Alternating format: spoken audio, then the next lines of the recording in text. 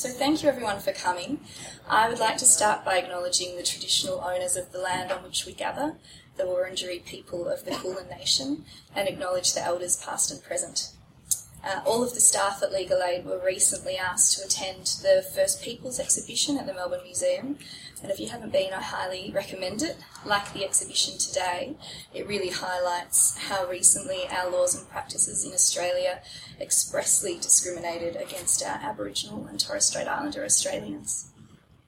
And I'd also like to welcome our special guests, Gender and Sexuality Commissioner Rowena Allen, Rachel Hambleton and Sean Mulcahy from the Victorian Gay and Lesbian Rights Lobby, Lee Carney of the Human Rights Law Centre, and we have members from the Australian Gay and Lesbian Archives here today who put this wonderful exhibition together. So my name is Amy Cooper. I'm the Deputy Managing Lawyer of the Equality Law Program here at Victoria Legal Aid, and I have the pleasure of introducing Mr. Jamie Gardner as our first speaker today. As a long-time human rights activist, Mr. Gardner requires little introduction. Mr. Gardner spearheaded the campaign to decriminalise gay sex in Victoria in the 1970s, which finally succeeded with the law reform passing in 1980. He was then instrumental in the development of Victoria's anti-discrimination laws, and he was a commission member of the Victorian Equal Opportunity and Human Rights Commission for nearly 10 years, from 2000 to 2009. He's never stopped campaigning for LGBTI rights, helping drive the expungement scheme for historical homosexual convictions and the recent historic state apology for the past criminalisation of homosexual sex. He is currently a member of the LGBTI Task Force, advising the Minister for Equality to identify government priorities and ensure policy, programs and services are inclusive of LGBTI communities. We're honoured to have Mr. Gardner speak to us today about the history of the decriminalisation of gay sex in Victoria and the importance of the recent state apology. So please join me in welcoming Mr. Gardner.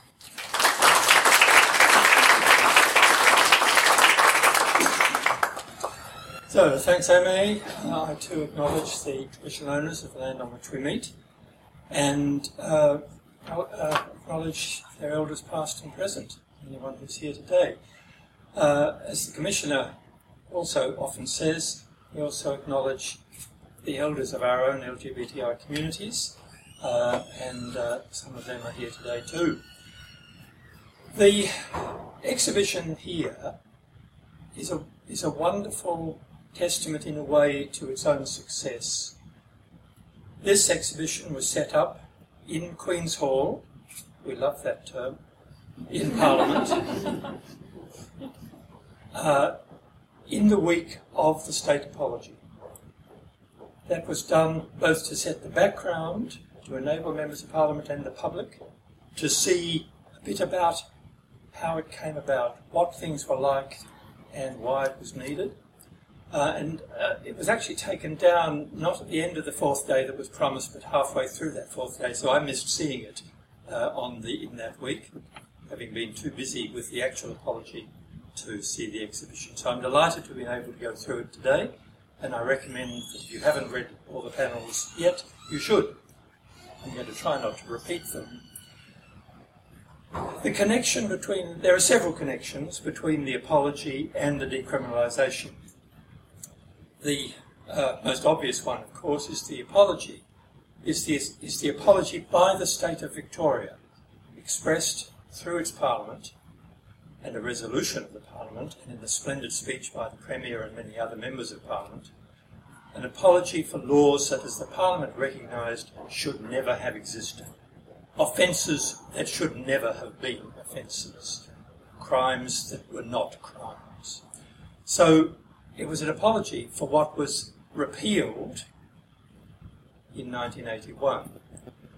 Getting some idea of just how difficult life was, you may get it from reading some of these panels about the legal and the social difficulties that beset gay men in particular, but lesbians too, although they were not criminalised, never were in Victoria or in British system, although as one of the panels does point out, There was an attempt in the British Parliament to do so in 1921. There's a sort of long-standing piece of pseudo-fact, even precedes internet rumours, suggesting that it didn't happen in 1885 because no one dared tell Queen Victoria about it, but this is nonsense. And people look through the cabinet records at the time, and they didn't really even pay any attention to the fact that a private member was adding what became known as the Labouchere Amendment, which is the law under which Oscar Wilde was convicted, the late night addition to a bill about something else, and we got a really bad criminalisation out of really a particular morals crusader's whim, as I say, by accident almost. In Victoria, we didn't get around to doing the 1885 amendment, which criminalised something called gross indecency between male persons. And that was with or without consent, so it was with consent, and it was in public or in private, which meant it was, as was said at the time, the blackmailer's charter. In Victoria, throughout the British Empire, on the whole, imperial statutes were copied slavishly by the colonial legislatures. Didn't happen in Victoria, I don't know why. And when in 1919 the police decided, for reasons that aren't clear, that they wanted it done at last, or there was some particular panic about gay men, there was a debate in 1919, and indeed at least some members of Parliament, including the leader of the Labour Party, said, I don't know why we need this. And indeed they reduced it considerably from the harsh law proposed by the police. But still, gross indecency between male persons joined the ancient, as it says around here, dates back to Henry VIII and earlier, the abominable crime of buggery, which for some odd reason these panels refer to as sodomy. I've never understood why, since it's very clear, the abominable crime of buggery. Probably the only statute which declares a crime to be abominable. And it should never have been, and the Parliament has said so. When the Homosexual Law Reform Coalition was begun in 1976, the beginning of 1976,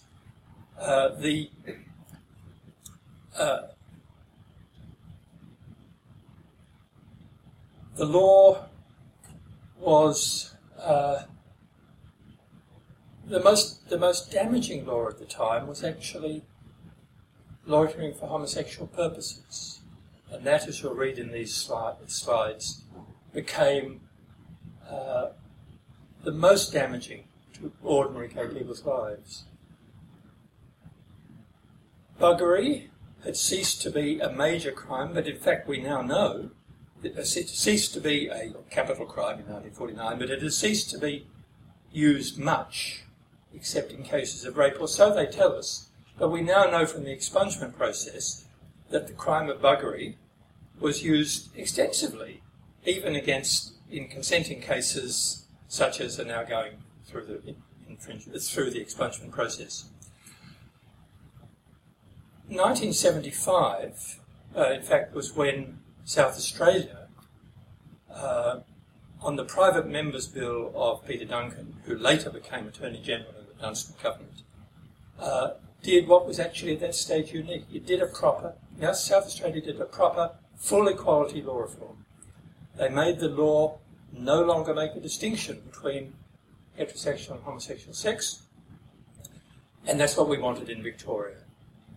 The first homosexual law reform bill introduced into Victoria was actually attempted by Barry Jones when he was a state member of Parliament in the middle of 1975, round about the same time as the South Australian one was going through. Towards the end of 76, one of the regular police purges caught the attention of the media, partly I think because our new Homosexual Law Reform Coalition, and as it says up here, our Society 5, which was the gay organisation of the time, Switchboard, was getting more calls about police harassment of gay men. The laws, the attention of the media was drawn to the utterly improper persecution that came in. And we, who'd spent the year debating among ourselves whether what we really wanted, equality, of course, was the answer, were able to take up the issue, to raise the material in the newspapers, to challenge the then police minister, he was called the chief secretary, as I did, challenge him to a debate. I was thankful that he didn't accept that challenge, but it made a good TV news item. And to begin the process of lobbying, of persuading, first of all, the Premier and the very small number of small L Liberals at the head of that Liberal Party government, became the Premier, Haddon Storey, the Attorney General, and a few others, in what was, as tends to be now, a much more right-wing party, persuading them that they needed to do something, and they did. It took nearly 4 years. They thought it would take them 6 months. It took them 4 years to get it through their Parliament, through their backbench, in order to get it to Parliament, where indeed, even then, some 9 members of the Liberal Party and all but one of the National Party voted against it at the crucial stages. In 1975, just before we formed the Homosexual Law Reform Coalition, I had had some dealings with an equivalent group in England, and they had talked about the need to, when they got a law reform through, and what they got in 1967 was worse than nothing, when they got a real law reform through, they had a clause about stopping all court cases in their tracks and releasing anyone who'd been prosecuted. And I thought, actually, we should just expunge the criminal convictions. And I took that into the Homosexual Law Reform Coalition, and the Coalition took that up immediately as one of the demands that we made in our submissions to government in 1976. And so it was rather delightful that in September 2015, the expungement legislation came into force. Almost precisely, 40 years to the month, at any rate, since that idea first popped up in that correspondence. The law was enforced against lots of people, and it ruined many lives. Not only those who were sent to prison when they shouldn't have been, not only those who were fined when they shouldn't have been, but those who were simply kicked out of their rented accommodation, lost their jobs, lost their families because of the shame of a conviction. And remember, as Premier Daniel Andrews said in Parliament, I was delighted by this, he referred to the offence of loitering for homosexual purposes as a thought crime. And it was, because there really needed to be no evidence, and there was no way of defending yourself. The policeman said you were loitering for homosexual purposes, end of story. What's even more remarkable, and I don't have time to tell you more about this, but just think about it. After the criminal law reform of 1980 took effect on the 1st of March 1981, the police continued to arrest people and charge them with this repealed offence. And magistrates continued to convict people and fine them, and they paid their fines for things done when they were fully legal, the offence had been repealed. Just think about that. There was a climate of persecution, which is hinted at in this exhibition, and the law was honoured more in the breach of observance. It has taken a long time to get the expungement idea from that submission to government, not only by the Homosexual Law Reform Coalition, but by the Premier's own Equal Opportunity Advisory Council, who took up our idea. It's taken 40 years to get there. But it's going now. We have an enormous change in recognising, as Parliament said with the expungement bill, that these were offences that should never have existed.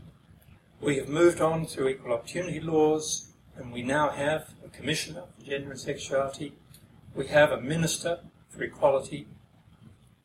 We have an equality branch in the Premier's Department for the Minister. There are changes in society have been taking place in little bits for 40 years, and we really are at the beginning of expanding that to everyone, so that what used to be the case will become as incomprehensible as many of the other awful practices of the 17th, 18th and 19th centuries now. Incomprehensible, and we now acknowledge they should never have been. We repudiate the laws, and we are expunging the convictions of those who come forward to seek them.